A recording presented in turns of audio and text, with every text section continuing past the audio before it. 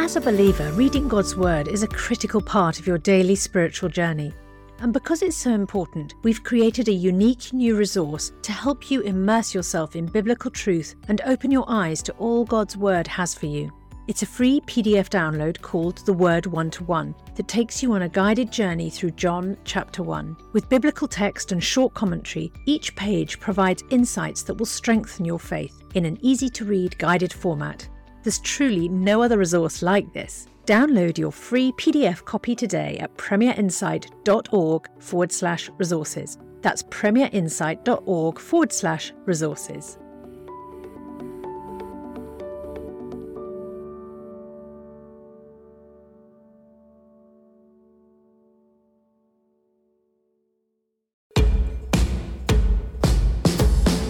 Understand, defend, and share your faith with confidence. This is Unapologetic from Premier Unbelievable. Thank you for joining us on Unapologetic. I'm Ruth Jackson, and before we hear from today's guest, just a quick reminder to visit premierunbelievable.com for more shows, articles, and resources. And if you register or sign up for our newsletter there, you can choose from a variety of free ebooks. But now for today's show. I am delighted to be joined by Dr. Vince Vitale, who's an apologist and an author whose PhD research involved developing a new response to the problem of evil. He outlined some of his thinking on the topic of suffering and evil in his book, Why Suffering, and also in his academic publication, Non-Identity Theodicy, A Grace-Based Response to the Problem of Evil.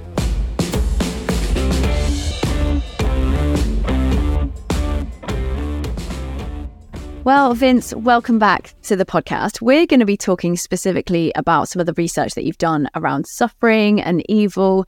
And I'm well aware that this is a massive, massive topic, and we're just going to be kind of skimming the surface today. But obviously, there's lots of great resources that you've written, and I just want to kind of point people to that. You've got a book called Why Suffering, and then you've got your kind of academic précis of the problem of suffering called Non-Identity Theodicy, A Grace-Based Response to the Problem of Evil. But I guess let's sort of step back a little bit. Why did you choose to focus your graduate studies on the problem of suffering? Oh, thanks for having me, and good job getting that full title out without I've been practicing. The mouthful. Yeah, well done. Shortly after I came to faith, Christian faith, probably the first conversation I ever had about suffering after coming to faith was with my Aunt Regina. It was at a family gathering, and she shared with me some of the suffering that she was going through in her life. Quite personal suffering, had to do with her son, my cousin. And I had, been reading these books and getting my head around the Christian faith and the answers to different questions. And I remember she sort of stopped, and I started spouting some of my sort of abstract philosophical explanations for why God might allow suffering. And she was very gracious, listened to me, patiently. And then at the end, she said, but Vince, that doesn't speak to me as a mother. And it really hit me, but it was so good for me, for her to, just be honest about that response. And so in some ways, I feel like this was always a topic that I wanted to be able to speak to in a way that was thoughtful, but also pastoral. And then as I was coming to my PhD topic, I was thinking I want to pick a topic which is a serious academic topic, but also a question that people have, non-philosophers actually have the question, and a question that wasn't going to sort of go out of fashion. This is a question people have now, but they're not going to have it in 2 or 3 years. This is a perennial question that people need to deal with, and it has a concrete impact on their lives. And so I thought, just from a ministry perspective even, it would be a question that would allow me to journey with people. Did your research in this area, did that initiate interesting conversations with people that you met as a student? I guess, we talked a little bit in the past episode about your teammates, football teammates, things like that. When they asked kind of what you were studying, and I guess that's like quite a good kind of invitation to then talk about this stuff, is it? Oh, absolutely. Absolutely. And I think it's, it's amazing how much time we spend just shooting the breeze, with people. Oftentimes people, feel like it's so difficult to have a faith conversation with someone. But I think that's often because, we find it difficult to get from shooting the breeze to Jesus. But there's this whole area of middle ground of meaningful conversation that, I think Jesus makes his way into very naturally. And so certainly it was a real blessing to be spending so much time thinking about a topic that was relevant in a meaningful way to so many people's lives. And even just a simple question in terms of how would you answer the question that I'm working on in my PhD? Is this something which has impacted you personally? Could open up really significant conversation. Yeah. And was that something that you wrestled with before you became a Christian? Had you thought a lot about the problem of suffering, and did you have kind of an answer that you found satisfactory without God being in the picture? That's a good question. It's like hard to get yourself back to your mindset, so long ago. But regrettably, I think not very much. I think about Mark Twain, saying we treat death as an unfounded rumor. I think that was more my posture. Life had gone pretty well. I had been pretty successful at things. I hadn't dealt with a lot of suffering in my own experience. I think I was probably pretty callous towards suffering. So I appreciate you asking that question, because it allows me to even think back to that, and really brings me to a point of gratitude of having spent this much time thinking about it. So you wouldn't have necessarily had like a robust answer that you could have fallen back on. It just wasn't really kind of in your, you just weren't really thinking about it. I think that's right. And I think I probably, there probably would have been a sort of no pain, no gain, sort of attitude toward it, whether I would have articulated it that way. But a lot of that would have been my ignorance of the depths of suffering that people really experience in life. Yeah.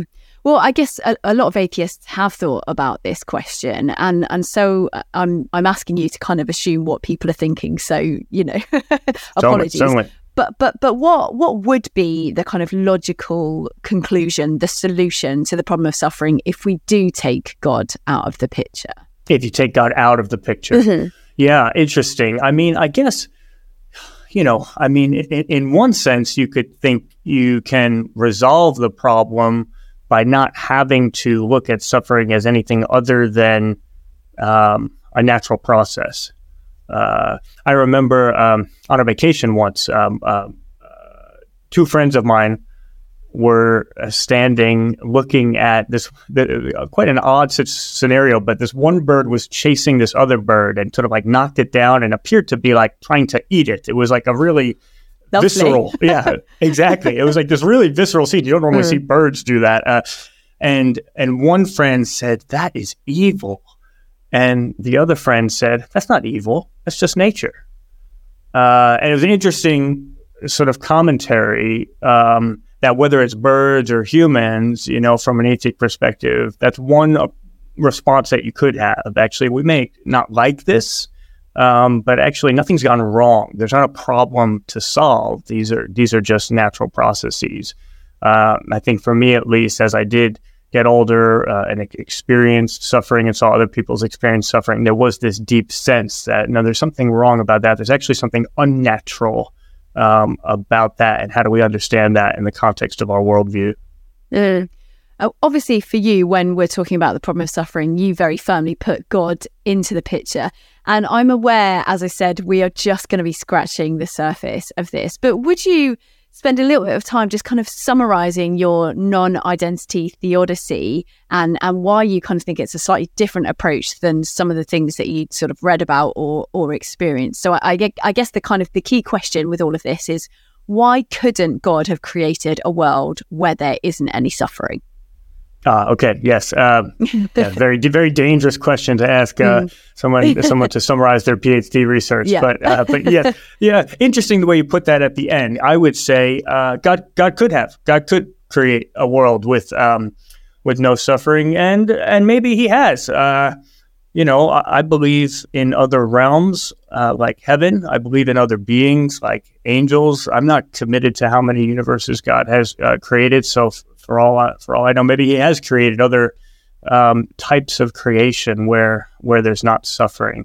But what I would say in the approach that I take is that had He done that, or in cases where He has done that, I don't think that you or I or the people that we love or the people that we see walking down the street every day would have existed.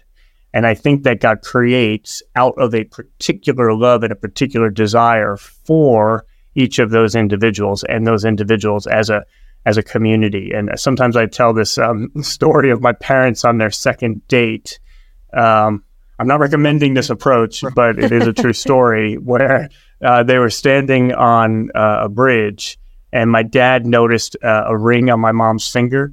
He asked about it. She said, "That's just from one of my old boyfriends. I just wear it because I think it looks nice." My dad said, "Oh yeah, it's nice. Let me see it." My mom took it off, handed it to my dad, and my dad threw it off the bridge and watched it sink, and then made this kind of bold statement of, "You won't be needing that anymore." And my mom loved it.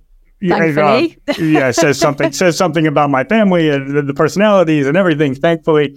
But exactly, thankfully for me, because I might have thought, well, what if my mom had a reasonable response and said, "That's not normal. I'm going to go back with the old boyfriend." I might be tempted to think, well, maybe that would have been better off for me. Maybe the old boyfriend would have been taller or better looking, or, lived in a castle. I could have been royalty, But then at some point in that thought process, I should catch myself and think, oh no, wait, there's a philosophical mistake in that line of thinking. Because of course, if my mom had married her old boyfriend and not my dad, maybe they would have had some very nice kids, but I would not have been one of them. So it doesn't take much to change procreation history. My dad throwing a ring off of a bridge can change who winds up getting together, who winds up coming to exist. So what about God deciding what sort of universe to create and how that universe is going to unfold? And what if it's the case that even before the foundation of the world, God had specific people in mind that he wanted to choose to exist because he wanted to love them and he wanted to invite them into a relationship with himself? There's a great little sentence in your academic research. I'm just going to read it because it felt like it sort of summed it up really helpfully to me. Say, often we wish we could take suffering out of our world while keeping everything else the same, but it doesn't work that way. What we love is intricately interwoven with the contingent features of the world that we inhabit. Sometimes we very understandably wish that the world had been different, but in doing so, we may be unwittingly wishing ourselves and those we love right out of existence. And I guess that's the kind of key part of your research, right? Is that by saying, I wish there was a world without suffering, but where I still exist, it's like, that's just a philosophical mistake, because by doing that, you are wishing yourself out of existence. Yeah, exactly right. And when we think about the problem of suffering as it relates to God, I think that's how we often do it. We picture ourselves in this world with all of its suffering and brokenness. Then we picture ourselves in a very different world with no suffering or far less suffering. And then we think, surely God should have made me and the people that I love in that very different world with no suffering or far less suffering. We never ask the question, would it still be me and the people I love in that very different world? And basically my research says, hey, that's a complicated question. And I actually think the conclusion is no, that wouldn't have been you. And so what if it was the case that God wasn't just after, some general value in the universe? What if he was actually after particular people that he found himself with a love for?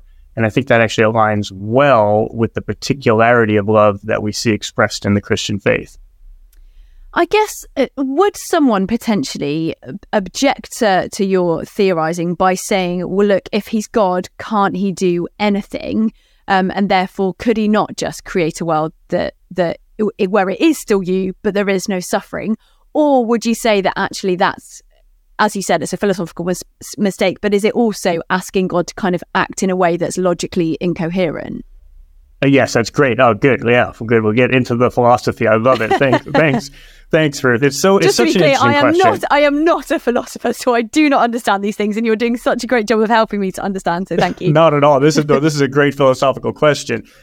So one interesting thing about that is if we say God can do anything, then the problem sort of dissolves anyway, because then I can just say, well, God made evil good. And you say, well, he can't make evil good. That's incoherent. And I say, well, he can do incoherent stuff. So in some ways, somebody might want to say that against my position, but then I'm happy to say it back against their position and say, well, now the problem dissolves in the first place.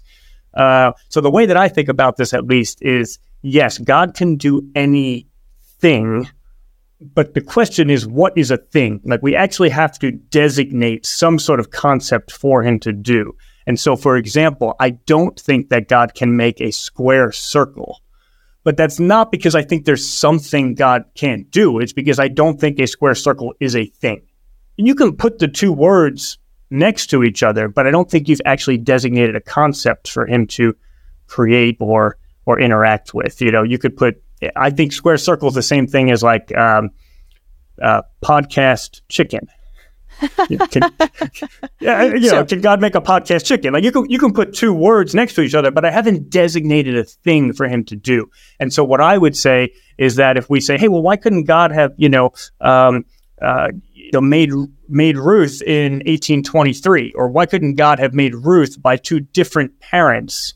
I think it's like square circle. I think actually, we can say that, but we actually haven't designated a coherent concept. Because if God could make Ruth in 1823 or by two different parents, then what's to stop God from making Ruth under the same exact circumstances that he made me? And then what's the difference between me and Ruth? So you wind up in some paradoxes if you don't say there's a difference between concepts God can create and then things which are actually not concepts at all. We're just putting words next to each other. But it's a great question, and I've heard it a number of times. And a key part of like why you are you is because of the suffering in your own life, but in the kind of the lives of generations before you. It is sort of contingent on how you came to be.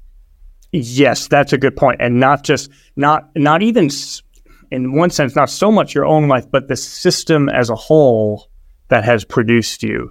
The sort of the general system of allowing suffering to some extent in this world has allowed for each person to come to exist and allows for future people to come to exist who I also believe that God wants to love. And again, for all I know, maybe he's created other situations in which other people are coming into existence, and maybe some of them are more impressive than us, and maybe some of them suffer less than us. That's all great and good. My God's very creative. I just think that it could be within his loving character to desire to bring into existence this world, despite hating the suffering in it, because of being so committed to loving the individuals that this world allows to come to exist and offering each one of them an eternal life, which will actually be the vast majority of their overall life. You're listening to Unapologetic from Premier Unbelievable.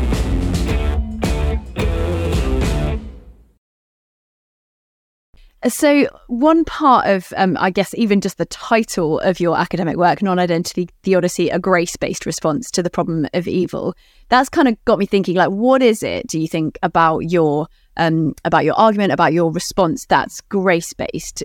Is that yeah. I appreciate you asking that, because I wanted grace in the subtitle specifically so people would make the connection. But I always kind of wonder myself, do people... is the connection obvious, and how obvious it is? Once you've thought so long about something, you can't tell anymore. So that's a really good question. And I think of it along those lines of the fact that God has chosen to bring into existence a universe that allowed for me to exist and you to exist and all the other individuals to exist, but not because we in some way merited that.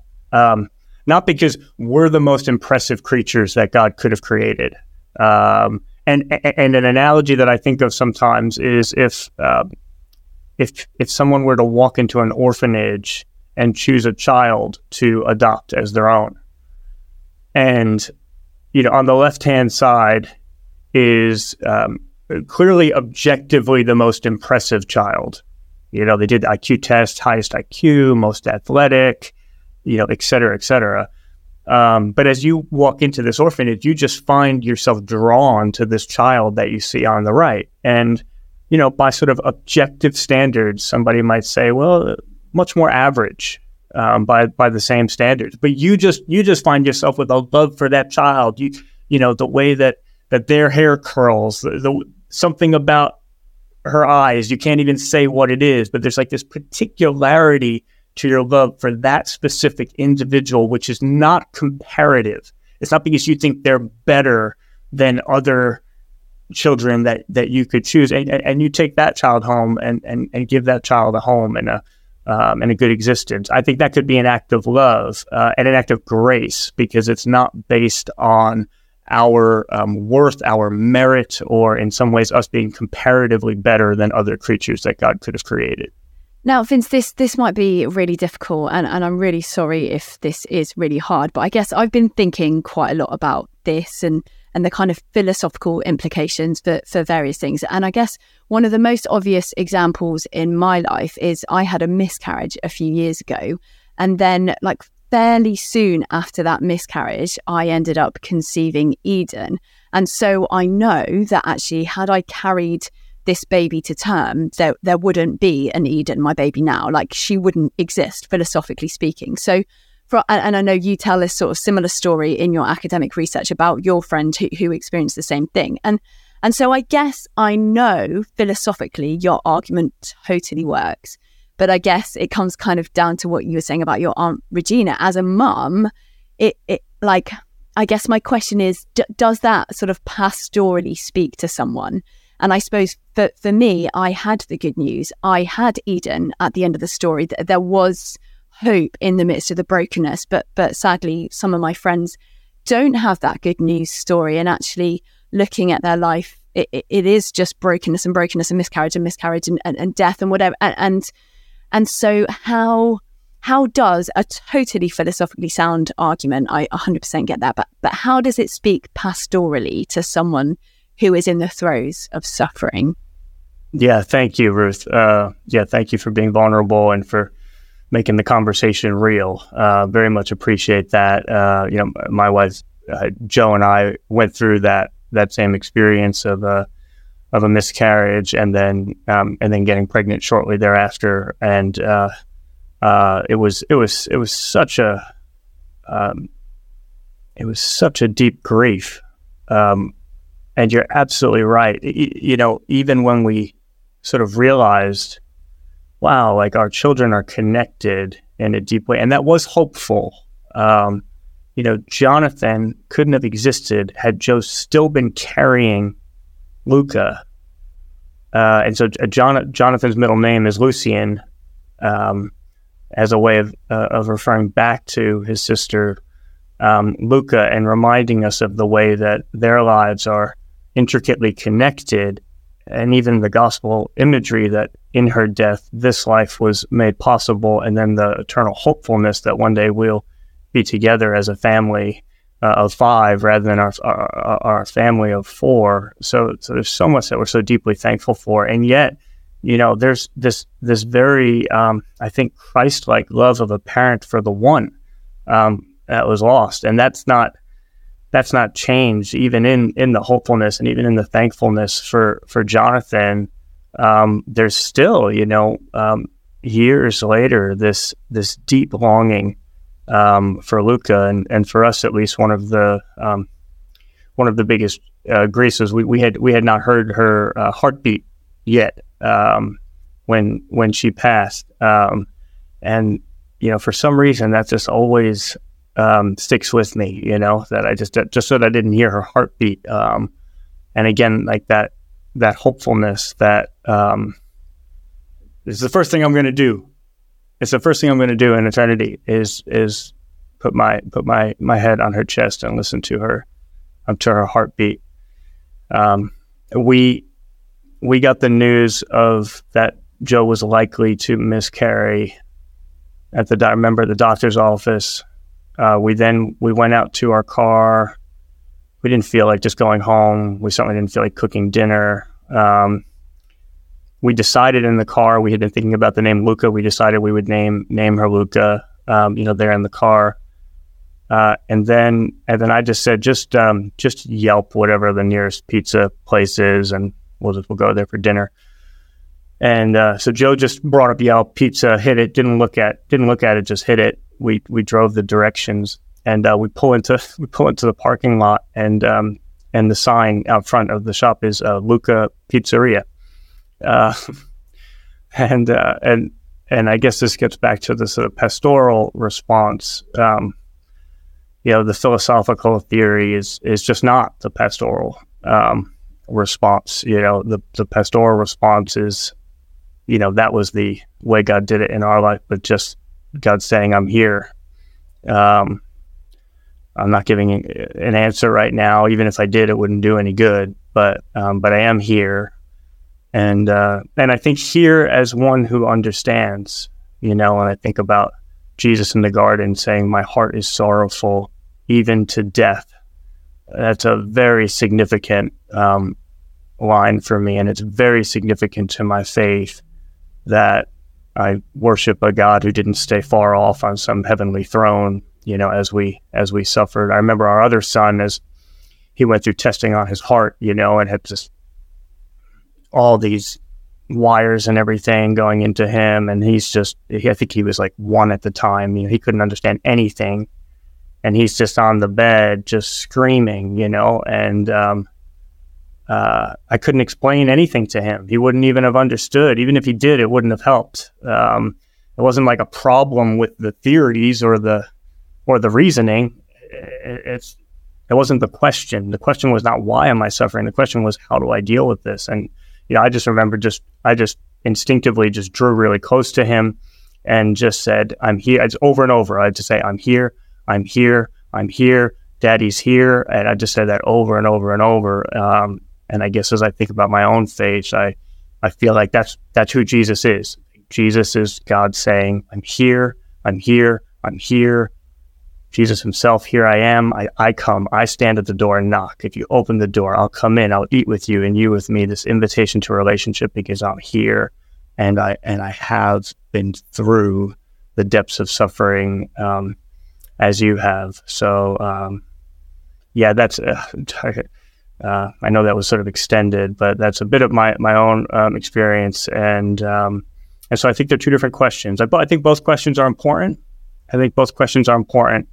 But in my research, I was really asking the question, why would God allow this suffering? And for some people, that's an important intellectual question to work through so that God can then speak to the heart. But there's the much more practical question of, how do we deal with suffering when it confronts us in our own lives? And I think that's a different question that needs to be responded to differently. Yeah. And so would you say that perhaps your non-identity theodicy response needs to be held kind of in like at the same time as other approaches to the problem of suffering, say looking at the person of Jesus and all of that? Is it perhaps something that, like, maybe from a philosophical perspective, and as you say, an academic question, yes, of course you could just be looking at your one response, but when you're looking at kind of a holistic view, is that something where you need to kind of hold it with other theories and answers? Very much so, and for multiple reasons. One, for this reason, that there are multiple questions being asked, and sometimes it's a philosophical question, sometimes it is really a pastoral question, and really, I mean, they relate, but they are distinct questions.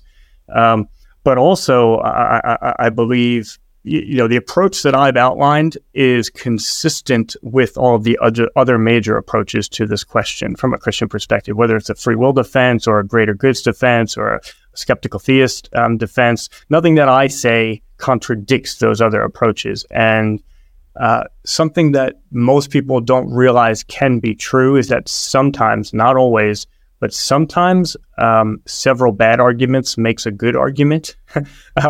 Sounds really funny when you say it, but I think of it a little bit like this. Say you were trying to figure out who stole something from your office, okay? And you have different clues, you have different pointers to who it might have been. And, if it was someone left their shoe and it's a size 7 shoe, well, that's not a good argument for who it is, because tons of people have a size 7 shoe. And then you find, somebody left their glasses, you find a piece of brown hair, you find a Premiere folder on the ground, right? Tons of people work at Premiere, right? So that's not a good. Every one of those arguments in isolation would be terrible evidence to come to a conclusion about who the person is. But if you get 4, 5, 6 of those pieces of evidence, those clues together, you might actually have like an overwhelming case to know exactly who it was. And actually, sometimes the arguments for God's existence and even some of the arguments in response to the problem of suffering can work that way. And oftentimes people don't realize that probability works in that way. And so what we often tend to do is we look at all the arguments in isolation. Arguments for God's existence, we look at the cosmological argument and say, oh, that's interesting, but does it get me above 50% in terms of my belief? No. Okay, scrap that. What about fine-tuning? No. Okay, scrap that. What about the resurrection? And we never realize that actually you can't just throw one away and now look at the next one in isolation. I think something similar is true in terms of a cumulative case in response to evil and suffering, where you may find that no one response does enough work to give you confidence as a response. And yet, when you put together, and in one of my books, that's what I try to do, where you put together 8 or 9 of these responses, and now I think the case is actually very strong. Well, and Vince, I'm glad you mentioned your book, because I would highly recommend that people look at some of the stuff you've written, because as I said, we are just sort of brushing the surface of this. But I guess as we end this podcast, like, what would you want to say to someone who is going through the depths of great suffering right now? I feel like perhaps some of the stuff you shared before might well speak into their situation. But I guess in my head, I'm thinking perhaps of someone who would respond to your sort of philosophical argument that a world without suffering would be a world where they've wished themselves out of existence. But perhaps the suffering that they're experiencing is so extreme that actually they kind of would rather wish themselves out of existence. And in some senses, they would rather be dead than go through just the awful stuff that they're going through now. I mean, how would you respond to someone in that situation, Vince? Yes, that's very fair. And I think the response would just be, I'm so sorry. And I do believe that God is with you and that he sees you and that he loves you. I think that God can understand that person's perspective. If Jesus really lived a human life, sweat blood in the garden, the intensity of the suffering, and said, my heart is sorrowful even to death. And that may not be the right moment for someone to consider things from, in a sense, the other perspective, but at some point, someone may then think, well, maybe I can understand this from God's perspective as well as a parent. Because I pray that my children don't go through suffering of that intensity. But if they do, and if they wished their life out of existence, I can both sympathize with what their experience is, and also as a parent say, as your parent, no, that's not what I want. I couldn't bear that. I love you too much. I have better plans for you. It's going to be better days ahead. And I can't even, I don't even have the power to really offer that with assurance.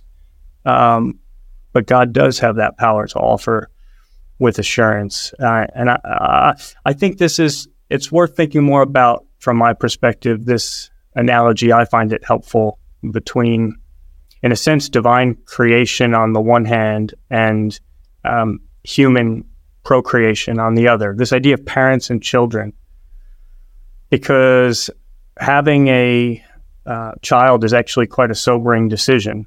We don't always think about it that way.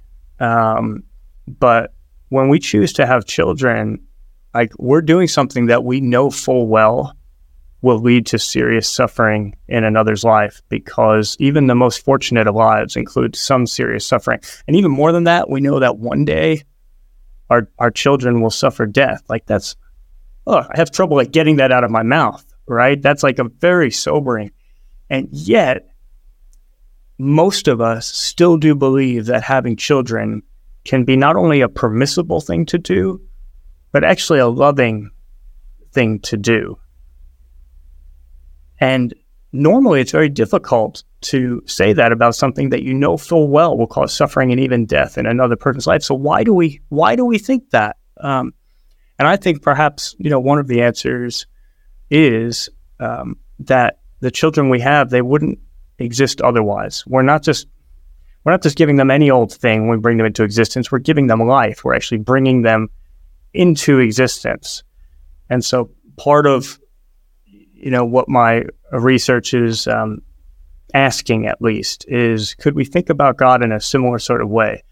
Not an easy decision, not just dismissing the objection as no big deal, saying, no, this is a difficult decision for a parent. This is a sobering decision for a parent. But we do believe that a parent can bring a child into the world even knowing that they're going to suffer and even one day die, even though the human parent is sometimes helpless to help with the suffering when the suffering occurs. Could it be the case then that God, despite this sobering decision, could be loving by creating a universe in which we came to exist, if he's going to offer every one of us an eternal life, which will be a wonderful good to us, and if he didn't stay just far off, but when he saw his children suffering, was willing to draw near and even suffer alongside them? That's a question that I think is worth considering. Yeah. Gosh, Vince, thank you so much. So much to think about. And yeah, as I said, there's much more to be kind of looked into. If I'll include links to your books and things like that, because there's lots more helpful things. But thank you so much for sharing and being so vulnerable and speaking so powerfully about such a difficult topic. Thank you, Vince. No, thank you. It's always great to be with you. Thank you for joining us on Unapologetic with me, Ruth Jackson. As always, you can find out more about our guests through the links with today's show. And please do let us know what you thought of the programme by emailing unbelievable@premier.org.uk, or you can get in touch with us on social media. Thank you for listening and see you next week. You've been listening to Unapologetic. For more shows, resources and our newsletter, visit premierunbelievable.com.